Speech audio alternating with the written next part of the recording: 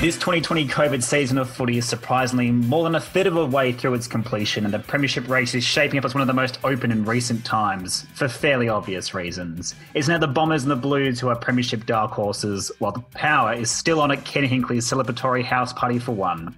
Geelong and the Magpies are back in the running, whilst Richmond is breaking footy all over again. Teams are flip-flopping week to week, and so to help me try and straighten out the form lines is the king of COVID himself, big bustling Baz. How's life in isolation, mate? Struggling for motivation with life and with everything at the moment. It's a bit flat with COVID, this whole second lockdown, and there might be even further lockdowns, who knows. But yeah, it's interesting times. But there's people out there a lot worse off than you or myself. So we just chin up and keep trucking along that.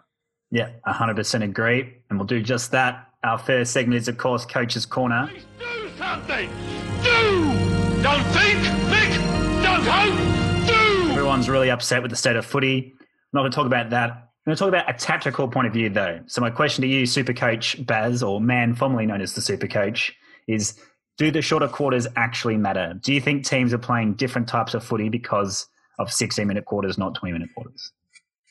I don't really think that so, no. It might be a bit more defensive for longer, I suppose, because it keeps them in the game for longer. I think that's what Sydney were trying to do on the weekend, and they did it pretty well, given the people they had on the park, or the players they had on the park.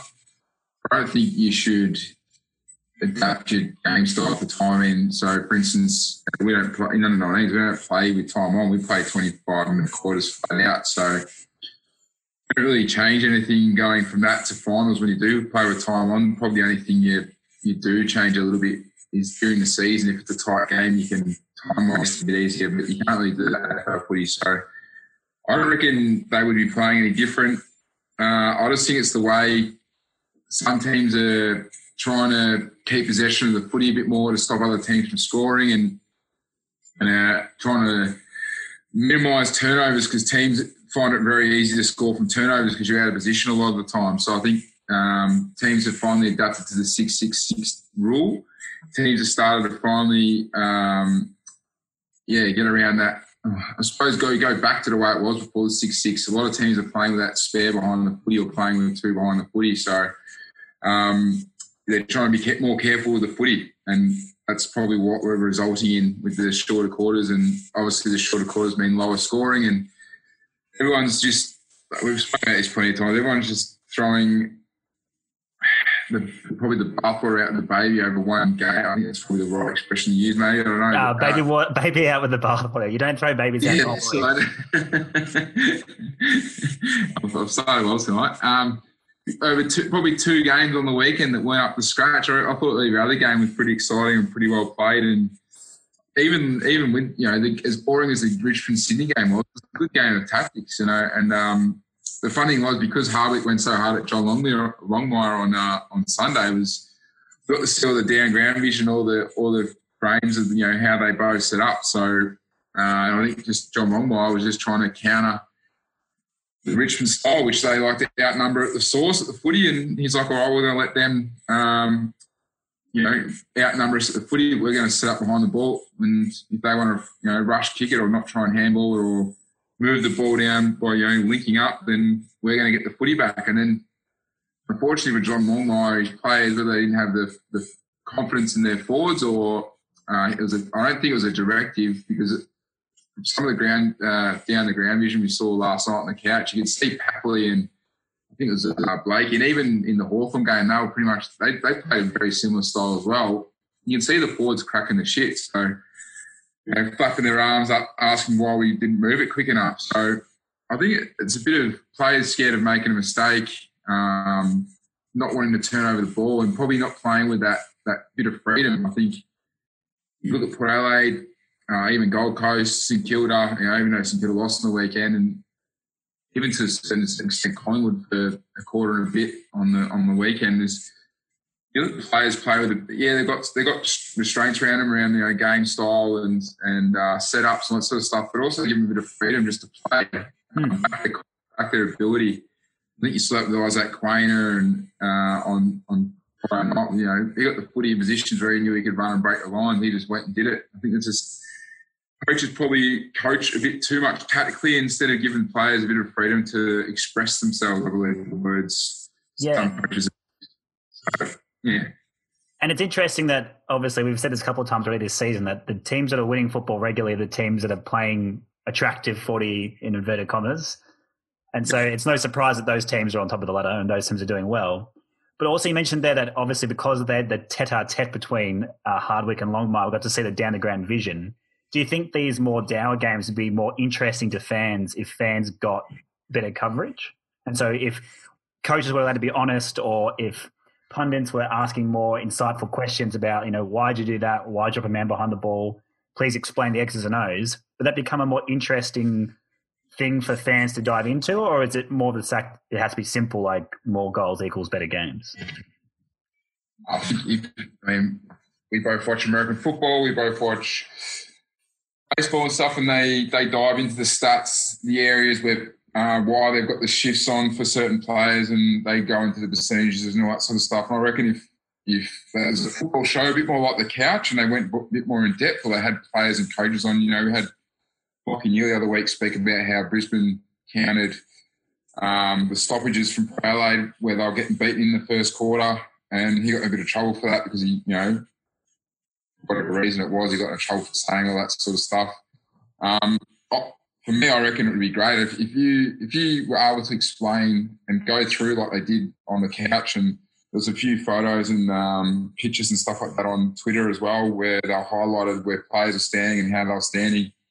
If you had experts or John Longmire or Hardwick come out and say, this is what we're doing here, this is what we're doing there, then, or even just have experts do it, because obviously coaches won't come out and do it and say it, so they're going to give away something they don't want to give away. But for me, I think I've said this plenty of times, everyone plays pretty much the same sort of style or the same sort of setup. So they have little variations, but it's basically the same. It's just they might make one or two moves a game, but it won't do that move the next week because it might not work against that team or who line up. So why they can't explain it or go through it is beyond me. And more NFL style analysis, with the run patterns and the lead patterns and sort of stuff as well would be good, because and the down ground vision, they talk about Collingwood overusing the footy the other week, and they started crapping on about Mason Cox and Mycheck not presenting, but when they show the down the ground vision, they were in perfect positions in one-on-ones, just that the Collingwood players didn't kick it to them for whatever reason it was, whether didn't back the forward in to take the mark or bring the ball to ground, or because they wanted to keep possession for as long as possible, like I said, to try and limit a turnover so they get scored against. But I reckon coaches definitely, players and all that sort of stuff should be definitely going through it more often. Yeah. And that's the easiest way to get a greater chance of entertainment value for the viewer, is to educate them on what they're watching. And then it doesn't have to be simple. It can be complex and complicated and in depth. And then people will be like, yes, I actually understand what's going on. And that is quite interesting, because as you've seen in your own coach's box and been exposed to the VFL level as well, it actually is quite a complex little world out there. So the more we teach people, the better they get. But we can only hope for that to happen.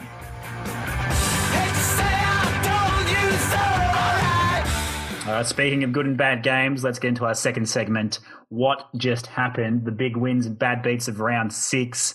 And then, Baz, I had the pleasure of trying to move house during a lockdown, so that was quite stressful. And I had to come in and out of football games. So you're going to have to talk to me what happened in 3 of these from last week. First off, Geelong 11-7-73 defeated Brisbane 6-10-46. We put the big fat Texter through Geelong. We crowned Brisbane our premiership favourites. What happened? Well, it is a bit concerning that Brisbane just didn't know what to do when Geelong got on the roll. Geelong stars all stood up as one. Selwood, Hawkins, Danger, Tui, Duncan got injured, but Menengola stood up and he got our bet over the line, our best bet. And Gary Ablett as well. Selwood, all of them just went to town and went and I don't think they liked what happened in the first quarter by Brisbane. So Brisbane, Charlie Cameron, threw a footy at one of the Geelong boys. Cam Rayner decided to give a bit of lip to Paddy Dangerfield, I think. A few of the young Brisbane boys were getting a bit stuck into them, and when you do that to blokes who can actually play footy, and it probably inspires them and gets them going a bit more than than it would if probably 4 or 5 years ago. And they just flipped the switch, and it was very concerning, much like St Kilda, that it's all on their terms. They look good, they look dangerous, they score heavily. But when it goes against them, they just don't know how to stop the run. So I don't know whether that's on-field leadership. Even you look at coaches' boxes when teams get a run, and you can see their frustration on the coach's face and anger almost. It's on Fagan. You just look at this looks at distress and like, well, what do I do now? Sort of thing. I think I mentioned in the chat on the Thursday night. I was like, he's Fagan too nice. Look on his face when they picked 8 goals straight. It was just the absolute shock, and you didn't know what to do. If that was Buckley or Scott the other way, they would have been, hands over their face, swearing, probably throwing a phone, probably, let a few players know what they thought. So, but you're a coach yourself. Do you really do you blow your lid if you get scored against heavily for a period, or because they can't really do it? You don't blow your lid. You look for someone on field to step up, or you try and make a change, or put a couple of players behind the footy. You try and do something to stop the carnage. And I haven't seen any footage or anything from that game, so I don't know whether or not. But obviously, 6-6-6 doesn't help it. Even just at stoppages, obviously Danger and that were running rampant. So just sending someone to him and just saying, look, you need to stop him for 5-10 minutes. Just try and have an influence. But they just didn't, and then their ball use went to crap, and they stopped taking the game on. And they were a different side from quarter one, and even in the last quarter they kind of got a bit of a roll on, but the game was already over and cooked. It was just a bit away from mine that they couldn't stop the flow, and there was just no on-field leadership. I mean, Zorko went missing for, he was good first quarter, went missing, but then got back in the game probably midway through the third. Lockie Neal didn't really have an impact. Charlie Cameron decided to, he had 4 kicks to him that he should have marked, but he kind of shirked the issue a bit, I think. Bucked his head and kind of worried about contact more than taking the ball. So, there's a few little, I suppose, I said this earlier in the years, a few little worrying signs about their arrogance, because obviously the lip they gave earlier in the game that might get a bit ahead of themselves. But when you watch how they play against Port Adelaide 2 weeks ago, you just can't. They play that sort of footy, and they've also got a bit of a problem in front of goals. They keep missing easy shots, so they kicked something like 4 goals. I don't think it was 1 or 2 before one of their runs. But so they should have been 6 or 7 goals up, and the game should have been cooked, but it wasn't. So I'm still not convinced on Geelong, and we'll get more of a gauge, I suppose, next week. They're going to play on a bigger ground at the Subiaco, Perth Stadium now, and they won't get. We did say last week that the ground would probably help Geelong, and the history of Geelong at SCG says that, and the history of Geelong against Brisbane also says they've got a good, 12 out of the last 13 or something. So we probably overlooked that because it's something we generally stick to.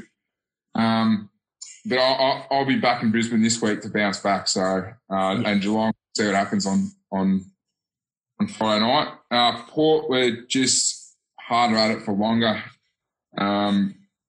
We spoke about this last week about how Port will get the ball enough inside their 450. And GWS at the moment, I've made notes for the game when they're playing this week, but they're just struggling, to get the ball inside 50 and the score this year. So they've only scored over 60 points, I think, once or maybe twice. Definitely once. In round 1 they did, obviously. I think the only other time they did it was against Hawthorn, but that was still only from 25 inside 50s. So they still got out. Hawthorn still had more inside 50s by 15 or 16 in that game as well. So you look at their problems there, and again how their ball movement was on over the weekend, and you start to worry about where they're going. And now there's heaps of media talk as well. But we'll get to that a bit more. And is that a coaching director, or is that a players just not being able to pull the trigger themselves?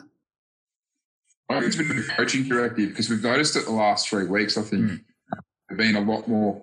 They haven't got the orange tsunami going anymore. They're being a lot more careful with the footy. They've been slow kicking, a bit like Geelong, West Coast sort of style of footy. So possess and kick the footy through, because they've got lots of obviously skillful players. But I think they've lost a bit of that run, and they just struggle to score at the moment. And Cameron hasn't been on.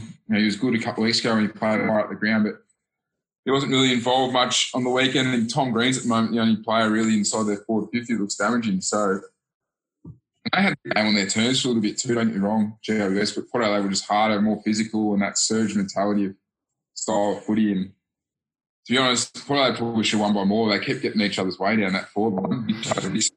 Westhoff and Marshall kept, bringing each other's players across, which is something they need to work through as well, because they can figure out how to isolate each other a bit more, and players are going to naturally gravitate towards Dixon. And I suppose the Bulls are going to as well, because he's such a big bloke and he's taken so many good marks this year and proven so dominant. But if they can learn to lower their eyes a bit better as well, they're going to find a lot more open targets and stuff like that 450 and keep teams' defence guessing, I suppose. Yeah, 100%. On a lighter note, have you ever had a Ken Hinkley moment? I feel like a celebration, but no, I haven't had a Ken Hinkley moment.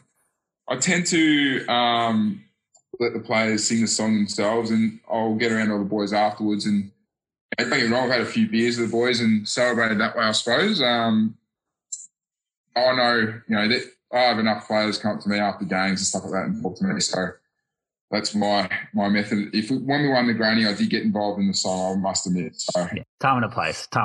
Very good. Last one for our review of round 6.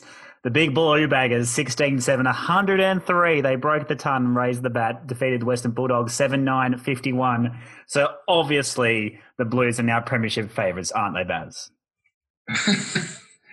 They played some good footy and they did it without Cripps. So second time this year they did it without Cripps, and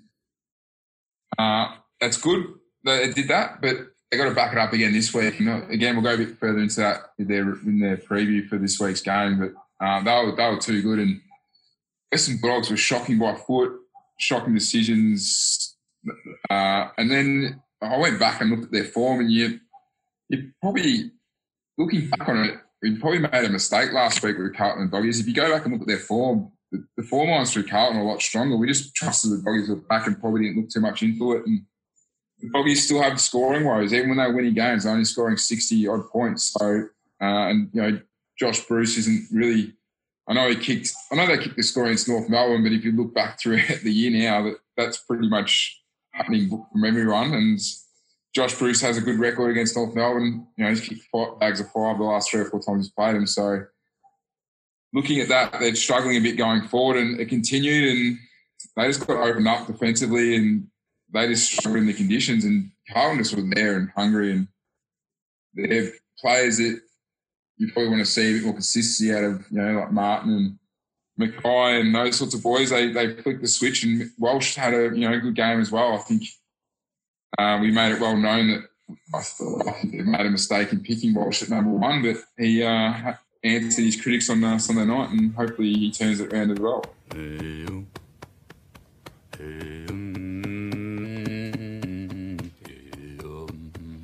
All right, that leads nicely into our tier rankings. As I said before, we're a third of the way through the season, and as we like to do, we like to try and grade teams, basically the don't go nears, the 50-50 prospects, and the absolute bank mankers. And so in the bottom tier, the teams that we want to steer away from, the obvious choices here are North, Sydney, Freo, and Adelaide.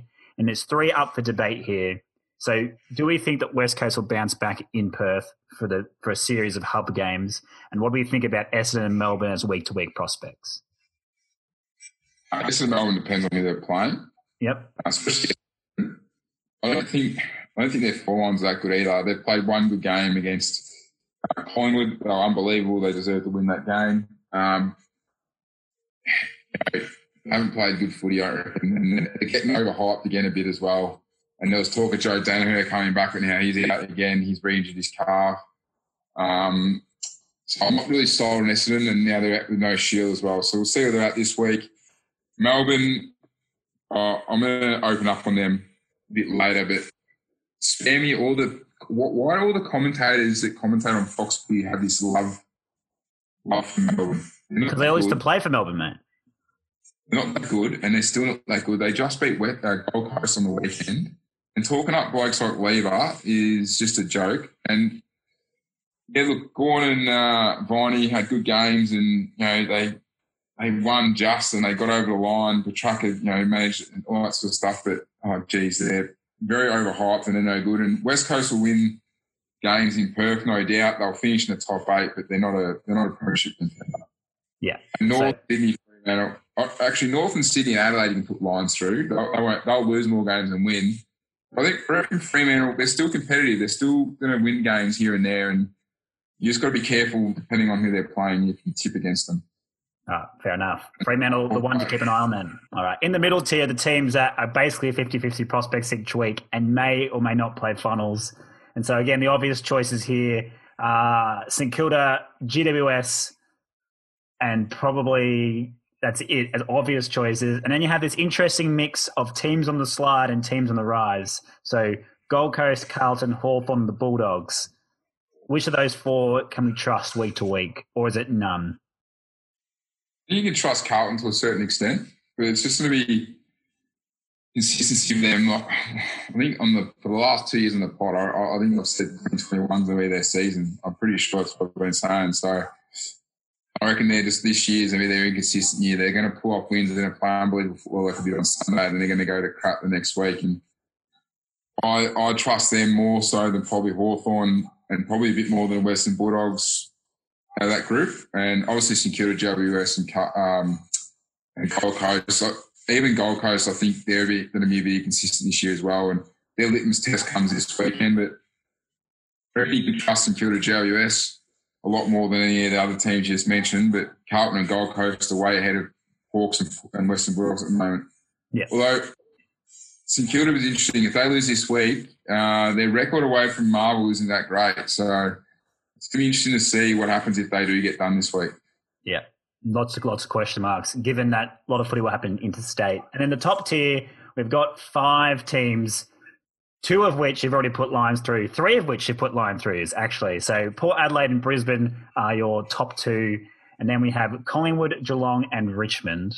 Do we think that the old guard of the last kind of 5 years can continue to play good footy in this COVID season? Geelong are always going to be up there, aren't they? Later on the up, they just need to keep injury-free. They're playing good footy. And they've probably got a bit more depth than we realised because they obviously dropped Rockcliffe on the weekend and they did a pretty good job with – and Farrell had a really good game, so got some younger players coming through.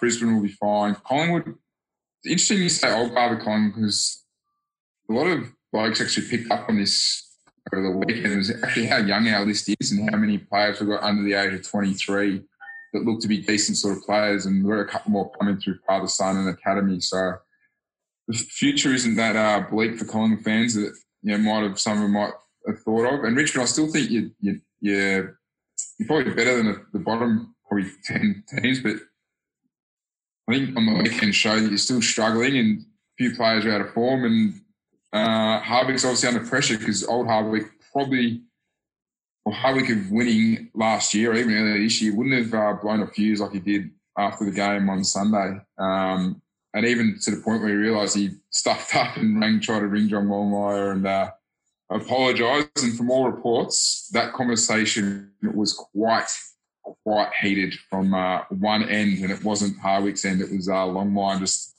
letting him know who the big boss really is. So, yeah. Which is funny, the interesting power play there, the coaches, because at the end of the day, Hardwick got the point. So I don't see how Longmire can be that upset either. Like you played boring football though. Like Sydney did play bad, boring football, and they still got beat. So I think you got a couple on the chin, surely, as opposed to telling them who's boss. Like I won a flag. Well, Hardwick's won too. So they didn't play boring football. They try to counter your style to the best way to get through the game. They lost 2 players. They had no defenders, and stranger they dropped Aliir. So he developed a game style that would keep him in the game, and it did. And if Blakey kicks those 2 goals in the last quarter, where he had, last year he would have kicked, it would have been a different result. And if they probably took the game on a bit more, that still might have been a different result. But they decided to play that slow play, and it probably kept him in the game longer, I suppose. Who knows? Richmond might have got him on the turnover a few more times. But it was definitely a tactic of John Longmire to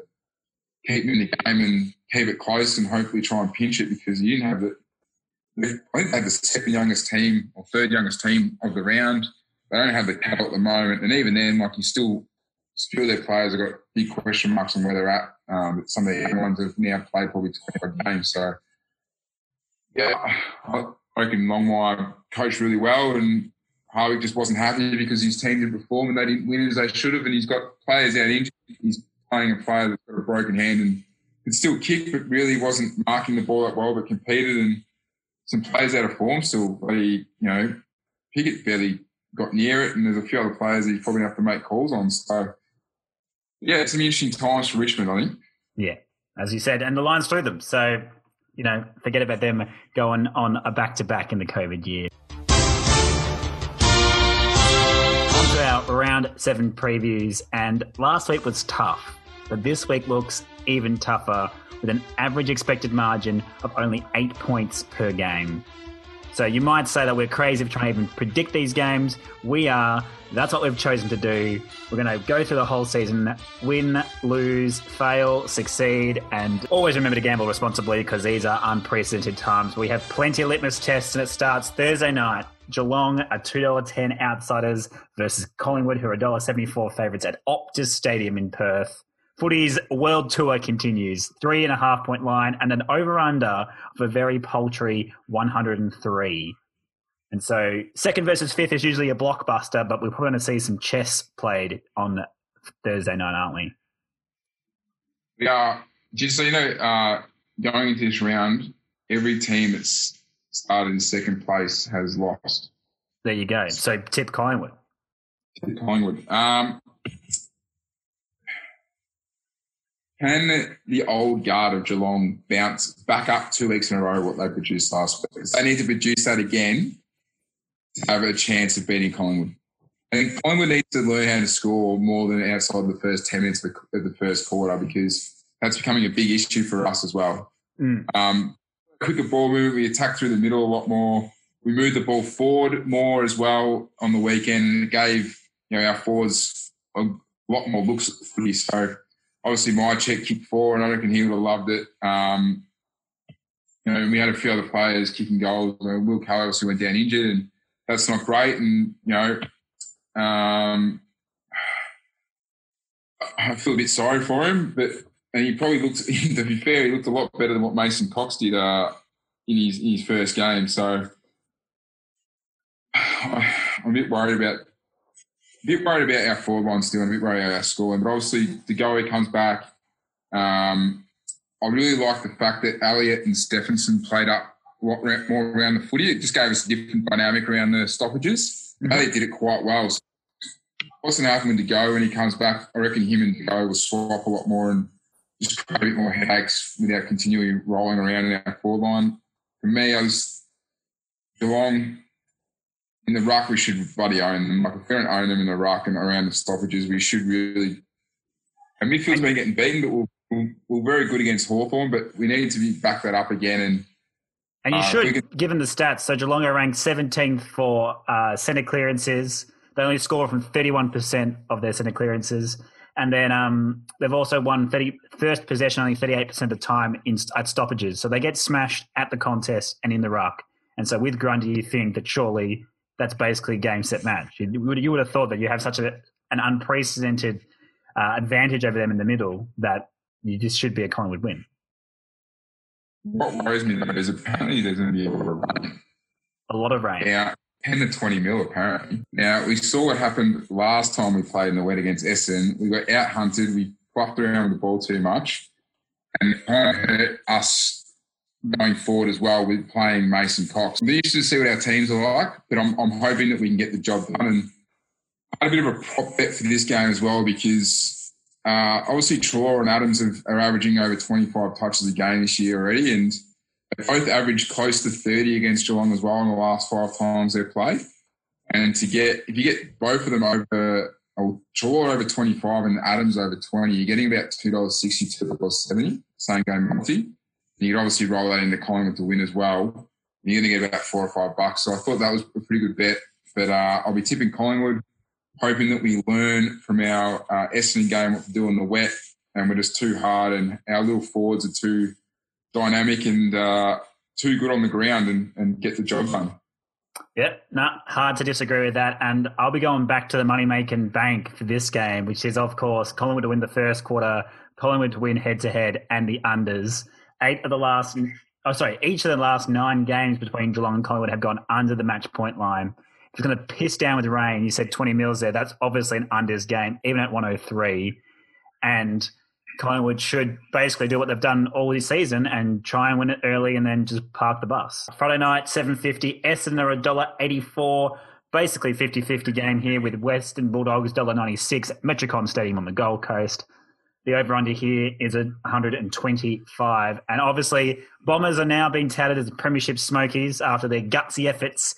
Every game they've won since the restart has been by a margin of 15 points or fewer. So they're gutsing games out, something that the old Bombers didn't do. Meanwhile, the Bulldogs had their 3-match winning streak ended by the Blues by the hand of 52-point drumming. Can we read anything out of those two form lines, really? All I can say is the Doggies scored 34 points, 49 points, 57 points. 67 was against Sydney, who we know are depleted. They scored 57 as well against GWS, and they beat GWS and they beat Sydney. But we know, look at the form, GWS haven't been going that well. They're struggling to score as well, and Sydney obviously depleted with numbers and injuries. They then scored 87 against North, and we just spoke about that before. And then last week they went back to their old ways, scoring only 50 points. Essendon, on the other hand, I mean, obviously they're not scoring. They're not getting no Joey, no Stringer. They're going to have no Dylan Shield, and they're the same. They're definitely scoring. They're only scoring around the 50, 60 points as well. I think the highest score this year has been might have been against Sydney earlier in the year when they. Again, we know how that's going with Sydney. They're depleted. So I'm probably going to tip the Doggies just because I'm going to bounce back a bit. They're going to be a bit hurt after this. And they do have a good bounce back rate. They generally do bounce back pretty well. Essendon, they've had one good win this year, and I don't really rate who they've beaten and how they've won games. So I'm going to back the Doggies or not back them, but tip the Doggies to win. But I really like a bet here, and this is probably going to pop up in my feature bets. So obviously McRae and Hunter are back. Both back playing together. Now, we know how much they rack them up generally. They both racked them up last week. Essendon generally allow midfielders of their type to get off the chain a bit as well. With no Shield in that midfield, it's going to, probably make it a bit more one-way traffic in that sort of sense. And if they get their game going, McRae and Hunter will get over 25 each, and it's $5 for them in the same game multi for both of them to be over 25 each. So I reckon that's pretty good value. I think we all got sucked back into the Dogs a bit with the 4 Carlton game. Like I said, they only beat North Sydney and a GWS who did have injuries that night as well. So they've had 3 wins against probably 3 of the, they've got GWS at the right time, and North and Sydney aren't that great. So have we been sucked into them? Who knows? But I'm going back. So I think the Dewey conditions suit the Dogs here as well because the Bombers are a back half team. So they lead the competition in disposals in their defensive 50, which means obviously the ball's in their defensive 50. That's how they like to do the slingshot. Doesn't really work in the wet conditions. And also history's on our side here as well. So the Bombers are on a 5-match losing streak against the Dogs. And of course, they got done by 100 points last year in this encounter. So I think the tip there is the Dogs, but I wouldn't be doing a head-to-head bet on this one either. Saturday at 1:45, the Giants are $1.72 favourites against Brisbane at Giant Stadium. The line here is 4.5, the over-under 129. Now, the Giants are still equal premiership favourites after 6 rounds, but both teams are coming off a loss. Can we expect the Giants to replicate Geelong's safe footy and stifle the young Lions? No, because I thought Geelong took it on a bit more. I don't reckon they played that safe until they got well in front and they slowed it through. They definitely took the game on a bit more, Geelong, I reckon. And GWS, so their inside 50 count was... They're getting beaten every week, and it's only in the... I mean, I know it's a shortened season, but they've only had, 37, 26 and 31 the last 3 weeks. And their scoring is it's well down, and that's why I tipped Port last week, because I just thought that Port would score more and they'll get a lot more inside 50s. And even though Brisbane got thumped on the weekend, they still managed a lot of inside 50s, and I reckon they're just going to have too much going forward again for GWS. If they're allowed to back themselves in and get back. And I reckon last week's going to hurt a bit Brisbane, and they'll probably bounce back a bit hard early, especially. And GWS have been under the pump, so they're going to bounce back. That's what they tend to do. It's these sorts of games that GWS tend to come out and stifle a win. But I can't see how a Brisbane team with that much power and that much ability to move the ball as quick as they can and score as quickly as they can and damage. If they had 4 goals, 8, pretty much early in the second term against Geelong, they just couldn't really put them away. So if they can kick straight, and I'll blow GWS out early, and GWS won't be able to keep up. They won't be able to score enough. And I just reckon, Brisbane are going to bounce back pretty heavily here. And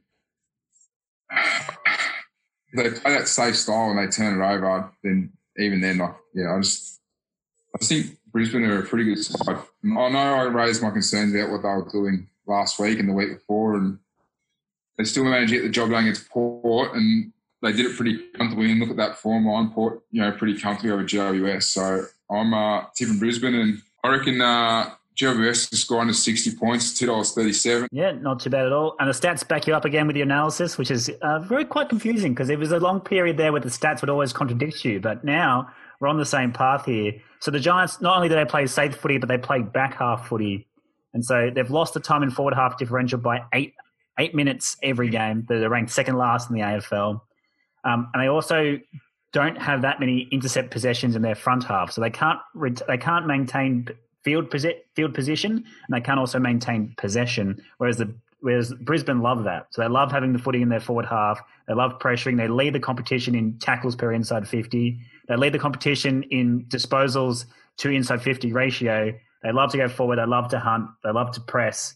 And as you said, they should get over the top of the Giants here. And with Brisbane paying $2.10, that looks like one of the better bets of the weekend. Saturday at 4:35, Sydney are at $2.15. Outsiders to the Gold Coast are $1.68 favourites at the SCG. The line here is a goal. The over-under 124. The Swans are beat up. Their players are out of form. Their players are having to play defensively at a necessity, whilst the Suns are losing some of their shine, losing 2 on the trot, and giving us a sense of deja vu. This is what the Suns do. They win early. They fade late. Is the Gold Coast style sustainable? So they love to score from clearance, but if you block that up, there's not many other natural avenues to goal for the Suns. The last 2 weeks and then the games, just poor little mental lapses with 50-metre penalties, free kicks, shots on goal. Like even in the last quarter against Melbourne, Rankin had probably 3 shots at goal that, he missed quite easily. And I think there was 2 shots as well that really going to haunt them. Is both the captains, Took Miller and Jared Witts, had easy shots, 25 metres, pretty much directly in front, and they both missed them. I think that it was at times when they were gaining momentum. You need to make the most of it, especially short and quarters. If you've got momentum, you need to make the most of it. And I really do believe Melbourne were quite lucky to get away with it on the weekend. Like I know I got a bit of Melbourne hate, but me watching that game and even going through the highlights again, I can't believe that how the commentators overhyped their win when really Gold Coast probably should have won and should have been a lot closer. If they can get that right, and look, to be honest, they should be favourites for this game. They are, and they won the SCG 2 years ago. It'd be interesting to see how they handle the pressure of going into the game that they know they should be winning. And to be how Stewie Dew, and you used to coach on the long mile a lot. He's assistant for a long time, so they're going to know each other pretty well and what's going to throw up.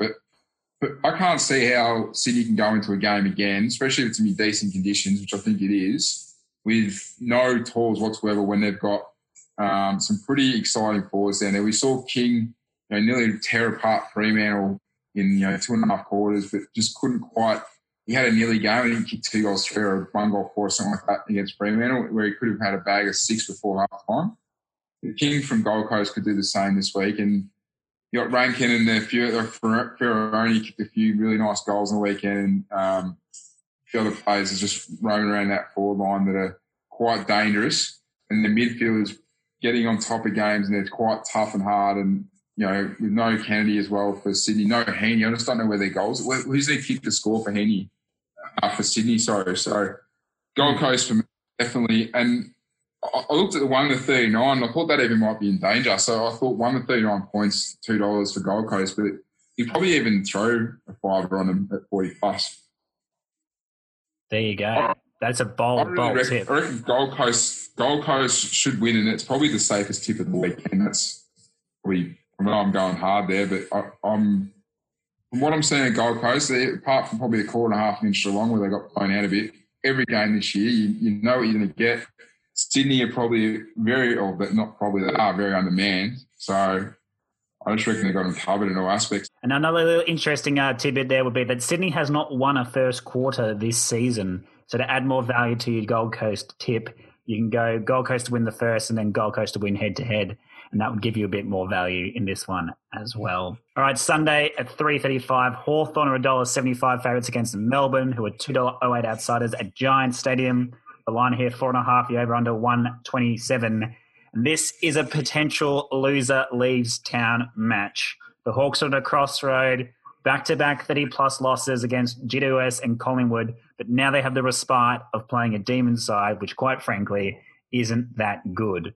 So how do you split two average sides, Baz? They've reviewed a lot about Melbourne this week after their win, and they said that, Oliver was hitting targets out of the stoppage. Jack Viney was making better decisions. Their forward line was functioning a lot better, all that sort of thing. Now, during the game, they put up a few times the pressure ratings, and it was below average a lot of the game, or just on average. So there obviously wasn't a lot of pressure put on the ball carriers around the stoppages, and it shows the 1%, just the 1% stats at the moment I've got up. The average is 40 for Melbourne, and only had 34, and Gold Coast were below that as well. So, and there was a lot of intercept possessions, so it was high for both teams. So it just shows you that both teams were turning over the footy a fair bit. So even though they said that they looked better going inside 50 and they made the most of their, forward entries and stuff like that and around the grounds, they still butchered the footy a lot throughout the game. And then even then, like Melbourne had one of their season highs in turnovers. So the game was 66. So they just pretty much beat up Gold Coast around the stoppages and made the most of it. So they having clearances. They finally made good use of Gorney's ruck work. They started saying Lever was back in form. I think he had 4 intercept marks to spare me. How can you go back to the Hawks again? Because they just have to be better than Melbourne, though, is kind of the point. So I think Hawks' biggest issue at the moment is their back line. I don't think you keep going with McAvoy, Sicily, the guy from Melbourne as well, Frost. I don't think you can keep going with those sorts of players. And Frawley, that's 4 tools, and clearly Collingwood earmarked that. And they spoke about the connection. We just wanted to lower our eyes and hit up players because we knew they couldn't go with us. They've got to make change there, and it needs something. I reckon McAvoy just has to go back in the ruck, especially this game against Gorney. He has to go back in the ruck. Stegler hasn't been good. I know they signed him to a deal and they didn't trade him, but he's probably the one that's got to make way. And I reckon a few of the senior blokes got to make way as well and just throw the kids in. But I want to tip the Hawks because I just have this feeling they're going to bounce back because they've had 2 pretty poor weeks. They haven't really done much of the footy. They've been pretty slow and turning the ball over, and they've been belted around the stoppages. And Jaeger O'Meara's been quiet, so is Scully. Need probably do a big game, and even Gunston. So, but Melbourne, they were good last week, and their better players stood up. I wouldn't say they're good. They got the job done. They did what they needed to do. But again, I know they jumped on Harley Bennell and they celebrated his goal after he had a tough week. But before he kicked that, they were high-fiving and celebrating on the bench. They had a win. So I hope they're not getting ahead of themselves, celebrating a win like that over Gold Coast like they did, because it just goes back to what they do every other time and they come out and get thumped. So I'm probably going to tip Hawthorn just because I can't see how Hawthorn won't bounce back from what they discussed last week. Yep. And to be fair, and Melbourne, you still can't trust them. You still can't trust they're going to make the right decisions going forward. They're still going to butcher the footy. They're not going to overuse the footy. I'm just going to back in the Hawks, be a bit more damaging, a bit more attacking with the footy, and Melbourne just to be Melbourne. Yeah, 100%. As the theme has been all night, the stats back you up. So Melbourne, not only are they terrible, they are ranked last in inside 50 efficiency. They literally cannot score, but they also have no forward pressure. So they're ranked in the bottom 4 for tackles per inside 50 as well. So the ball will just go in and then come out, and then Hawthorn can set their players up and play very methodical rebound football. Probably harder. It's hard to pick a head-to-head winner still, but the obvious choice here is the unders because Hawthorn's inside 50 efficiency is also very low. And so that's probably the safest bet is tip the unders, tip a bad game, tip footy to be broken after this one as well. But probably Hawthorn to win, but the unders is my bet. And speaking of bad games, in come our now 4 tip and forget games, starting with Saturday, 7:40, Richmond $1.56 favourites against North Melbourne, $2.38 outsiders. They're playing at Metricon. The line here 9, the over-under 124. And will every team now just flood the backline against Richmond, Baz? I'm just going to tip Richmond and leave this one alone and never speak about it again. There you go. Back to the old days where we don't speak about North Melbourne. Well, they were pretty ordinary again on the weekend. Richmond should be winning this game. 100%.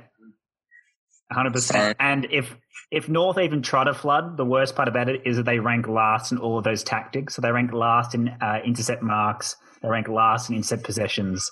So even if they play one behind the football, it won't matter because they won't intercept anyway. It's not their style. So they can't even replicate. Footy that they allow your forwards right really hard and try and get over the back sort of thing. Yeah. Mentality, frontal pressure. So what they're doing is they're allowing the forwards to roll up to the stoppage or roll up to the ball, and what the defenders do, they just sag off. So if the ball was, they're hoping there was enough pressure on the ball carrier to kick it forward. Yep. Or rush kick it.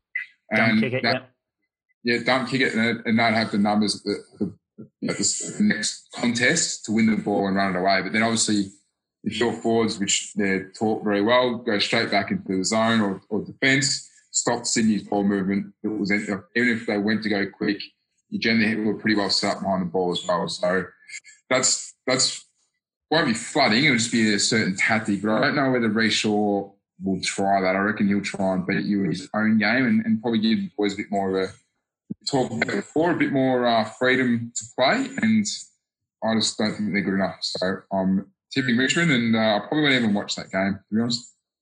And that's the good thing. If you think games will be a bad game of football, just don't watch it.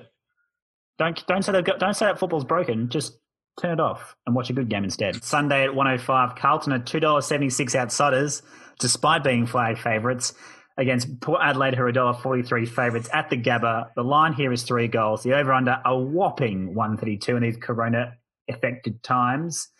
And although that Blues are obviously the talk of the town after their 52-point win against the Dogs, Port Adelaide have won their last 3 against the Blues, and I love playing footy in Queensland. Is this any chance of a Blues upset here, Baz? Carlton, they're winning games they should be winning now, and you can tip them confidently against teams that are below them. There's probably 5 or 6.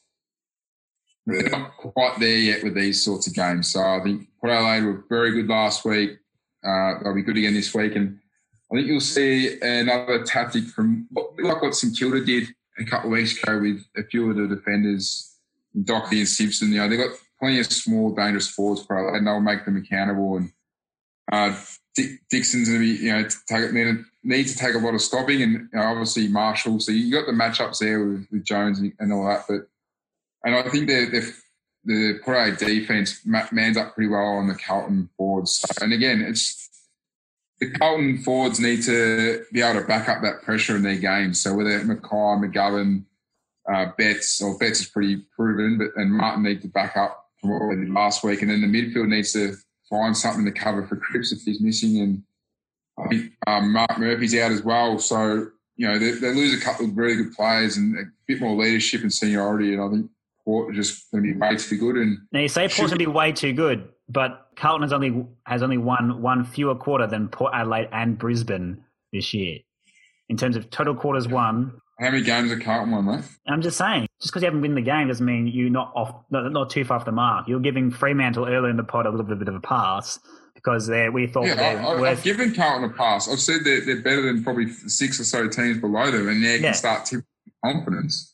That they're a pass, but they're not near Port's level. All right, fair enough.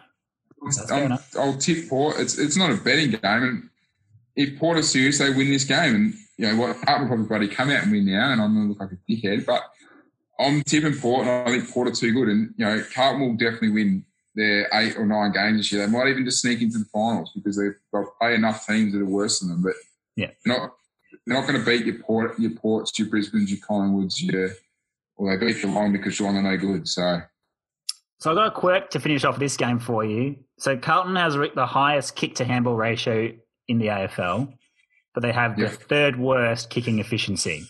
Why would you coach it that way? I reckon, from what I've heard of Teague say, and it's been backed up in the media, he is still coaching, or he is a interim coach. So a bit like I was saying, they've definitely got methods and setups, those sorts of things around the ground, but he's also letting them play with freedom and just, you know, the non-negotiables of defence and effort, stuff like that. And then if you get the ball and you want to express yourself, take the game on. I think that's the sort of thing, and I think that's why their kick-handball ratio is so high, because they're just definitely trying to take the game on a bit more. So if Port bring their pressure and put them under the pump, and especially frontal pressure because they'll try and take the game on, then, you know, they're going to turn over the footy and have a lot more chances of scoring. What I did notice against the Doggies a lot was they did push, which is what I said during a chat, funnily enough, which you were a part of, when why Sydney didn't try and do this against Richmond, was they pushed really high up the ground, their half forwards, and they left probably one deep, which was generally McKay or Levi. And then they just try to get it over the back as much as they possibly could and kick it to space and put the Doggies under pressure. So if they try and do that against Port, I think Port are probably smart enough to set up for that and enough players at ground level. As I think the Doggies are a bit undermanned defensively down there. A couple of kids, you know, playing their first, second, third games. So, I think Port just can cover that, and I think Port will be too good. They'll win comfortably, I reckon. 4 or 5 goals. Hard to disagree with you on that one. All right, heading into the final 2 games of the weekend. Sunday at 6:35, it's a Western Derby. Fremantle $3 outsiders, the West Coast Eagles $1.38 favourites at Optus Stadium. The line here is 3 goals, the over-under 125. The Dockers have a 9-match losing streak in derbies, Baz. Can they jump one on the Eagles?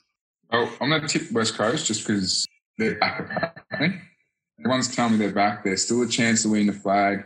They've got all these home games, and they probably have a home grand final, blah, blah, blah. So West Coast, if you're as good as what everyone's saying you are and you want to back this up, your time is now.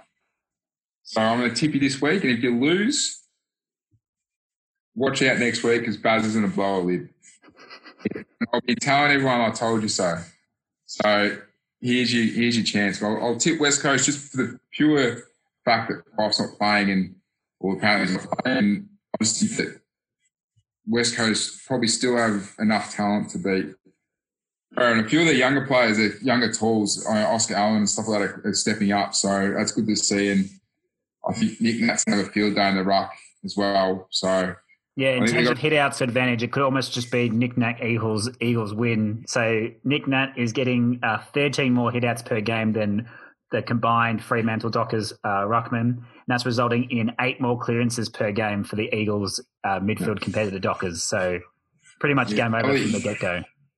Yeah, Elliot Yeo and Tim Kelly are going to love being back at the ground as well. So a little bet to see what Tim Kelly's playing over 20 or maybe 25 possessions, because he's due a good game. He's going to be back home with his family in comfortable and familiar environment, so he might pull his finger out. But I think West Coast is still a top 8 side, and I don't think Fremantle are there yet. So West Coast is still the better team and should have them covered. So I'm tipping West Coast. I won't be having a bet. I might look at the props depending on how my weekend's travelling.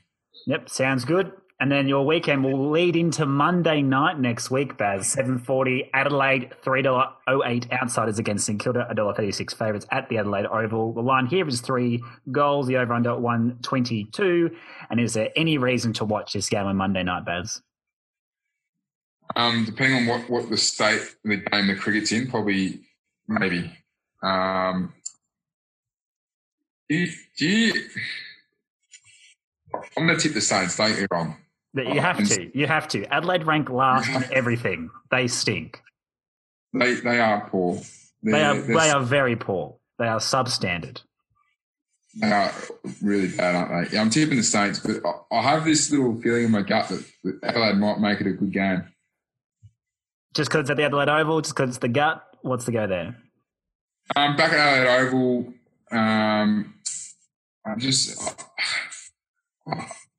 feel St Kilda boy, they play really good, attractive football, and you look at them and go, wow, they could really cause some teams issues going deeper into the finals, but they just play some really shit football where they just don't look like they're up to it, and they turn the footy over, a few players realize players go missing, like even Hill, like as good as he is and has been, like he just didn't get a touch or anywhere near it on the weekend, and I think you've got to play a certain style for him to get it as well. So he pretty much just runs up and down a wing, doesn't really go and get his own footy a lot. So if they're not on top of that sort of that part of their game, their ruckman last week had a crack at Nick Nat, but he actually came out and played a pretty good game. Just sucked at the rest of the team stuff.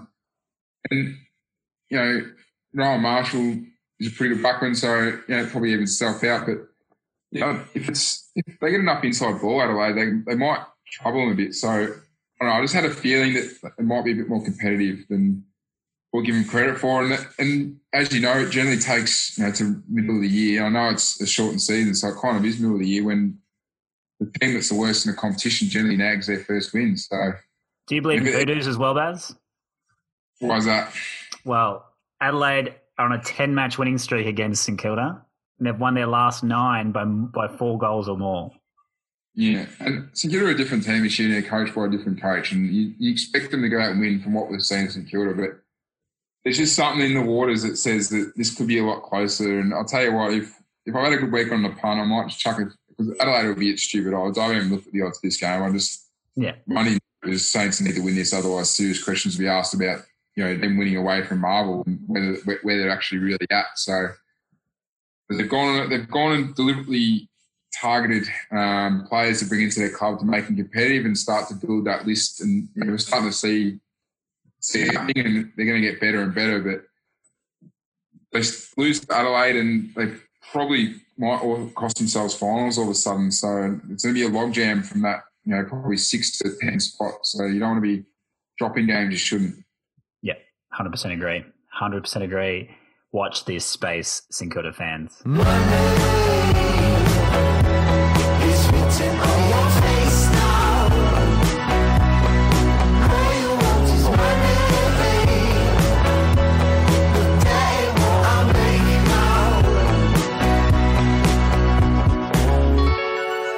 Everyone's favourite time, feature bets for round 7. Baz, hit us up with your best bet for the weekend.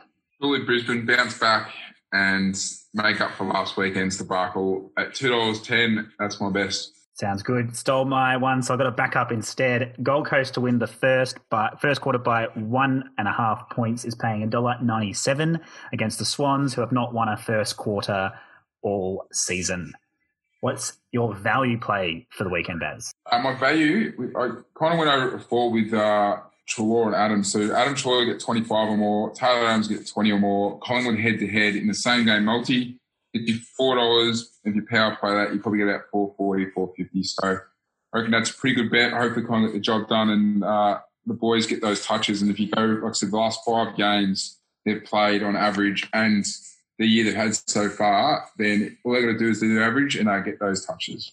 Lovely. I'm going back to the Gold Coast Suns and my value bet, which is going to be Gold Coast to win head-to-head plus to win the first quarter with a power boost will be about $3 depending on your bookie. And what's your rough action, Baz, for round 7? Going back to the prop bets. So I already mentioned before, again, going back to last 5 times they've played, Hunter and McRae have racked up plenty of touches against Essendon. And so far this year, they've both racked up, again, plenty of touches. And again, if they get their average for this year and what they average against Essendon, over 25 touches, both of them, and under because we know about the Doggies scoring woes, and we know Essendon won't score highly either. So the total match points is 125. So we go under that. Same game multi, 3 legs, $9.50. Thank you very much. I'll be having a piece of that. And for those that follow us on Twitter, I did give out the big Moz warning, but I think it's going to come true again. So I'm going back to the well with Collingwood to win the first quarter, Collingwood to win head-to-head and under the total match points. At the moment, that's had a 200% return on investment this year. So I'm going back to it again at $4.75 against the Geelong Cats on Thursday night. So that brings us to the end of our first isolated episode of What Are the Odds for this COVID 2020 season. How did you find it, Baz? Did we go okay? I think we did all right. I haven't got you looking at me constantly, giving me the wind-up and anything, so I don't know how that goes. And switching between screens is I had your head there, so it made it a bit different. But I reckon we'll get better as we keep going because obviously we're here for another 5 weeks at least. So yeah. We adapt. That's what good teams do. Good teams adapt, and hopefully we're a good team. And if you want to send us your picks, send us your tips, or give us some feedback, it's best to do that on Twitter at WATOS Pod, What Are the Odds Pod. And if you've made us some cash, then give us a bit of a like and a review on whatever podcast player you choose.